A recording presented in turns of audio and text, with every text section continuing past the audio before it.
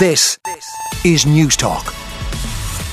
Well, another day where Brexit and the Northern Ireland Protocol dominates some of the front pages. The Irish Times: Johnson signals unilateral action on Northern Ireland Protocol. This is, of course, the British Prime Minister Boris Johnson signalling that his government will begin the process of taking unilateral action to remove parts of the Northern Ireland Protocol, while insisting the post-Brexit deal will not be scrapped but instead fixed. He obviously was in the north yesterday. Photograph of him on the front pages. He was at a weapons manufacturer in Belfast yesterday during his visit to the north for talks with Stormont parties. He met with the 5 main political parties in a bid to restore Stormont power sharing. The talks described as tough and robust, and Mr Johnson said he tried to persuade the DUP in particular to return to governing. We're going to get more on what the British government plans to do later on today. Liz Truss expected to make a statement on their plans to override parts of the protocol. On to the front of the Irish Examiner.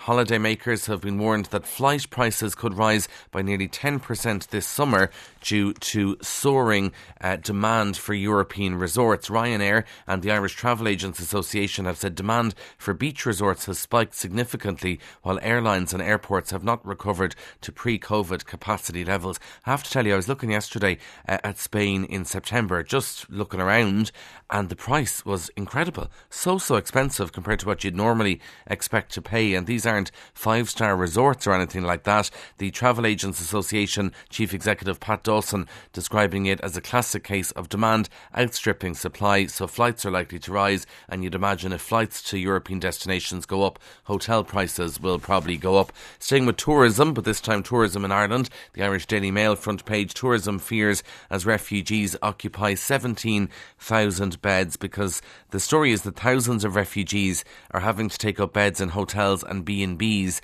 waiting for the government to house them. Around 17,200 beds in hotels, guest houses and B&Bs are now home to refugees, and the fear is that obviously the tourism season really kicks off proper next month, but will there be the hotel rooms available for tourists coming into Ireland? Or indeed, a lot of people like to do staycations. They get into the habit during COVID and they might want to stay in Ireland, but they're going to find it very, very difficult to find hotel room spaces or B&B spaces if they're occupied with Ukrainian refugees who have been promised to be housed by the government, but obviously there will be some delays with trying to find a solution to housing so many people all at once. The Irish Independent: pubs, restaurants and hotels gearing up for another outdoor summer because the law allowing customers to drink on the streets outside licensed premises is going to be extended. So as you know, the Cabinet meets this morning chatting about the National Maternity Hospital,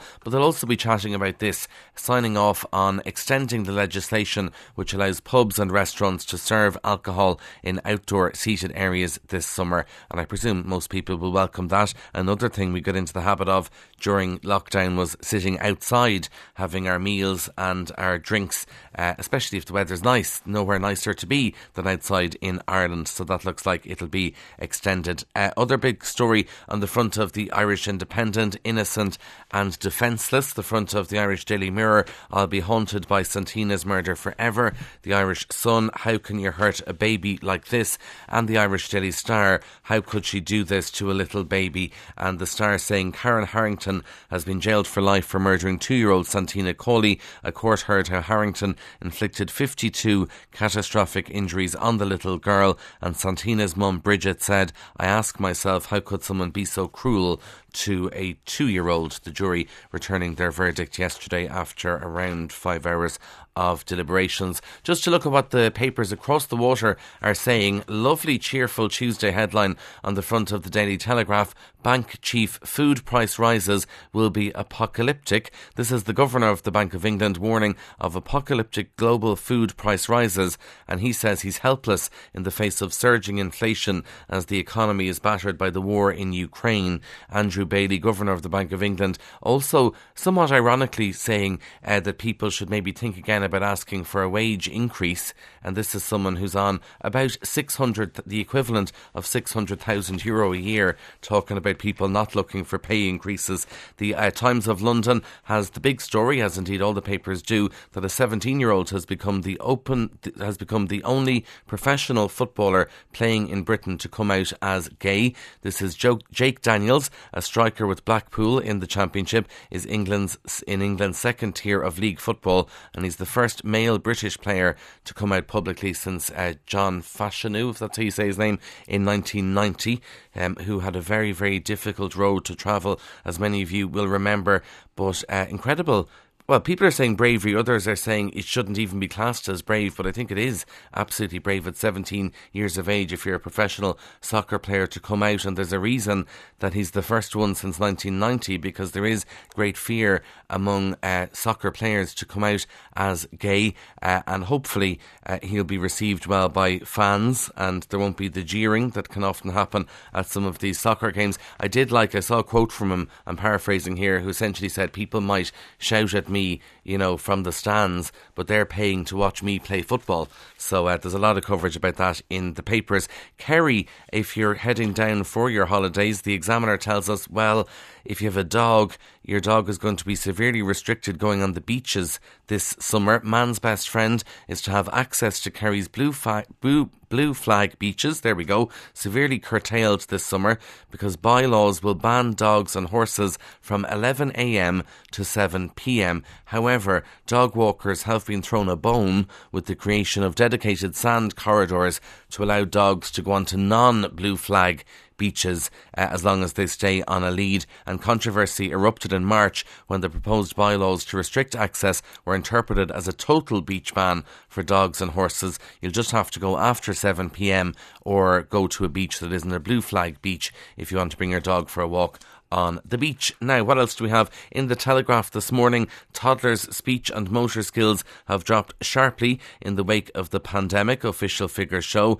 Experts say repeated lockdowns have left young children without the chance to play and learn how to communicate, setting back their development. And I suppose understandably so, if they were in their homes a lot and also not seeing adults speaking because of the masks, other adults that aren't their parents or siblings or whatever. So there are fears that the gaps being seen now in toddlers' development could widen in the coming years. Final story for you comes from the Star, and it's in all of the papers this morning. Victoria Beckham talking about being thin, and she says wanting to be very thin is now an old-fashioned attitude because women actually want to look healthy and curvy. She's unveiled a form-fitting collection of her clothing line and claimed the curvier you are, the better my dresses look on you. And this is a big, big difference to, I suppose, what people would have thought Victoria Beckham would be into when it comes to fashion and designing clothes for very, very thin women. But she actually says there's lots of curvy women. They really own it. They walk around Miami Beach, not a lot of clothes on. They look fantastic. And she says women want to be healthy and curvy, and they want boobs and a bum. On 106 to 108 FM and newstalk.com. This is Newstalk.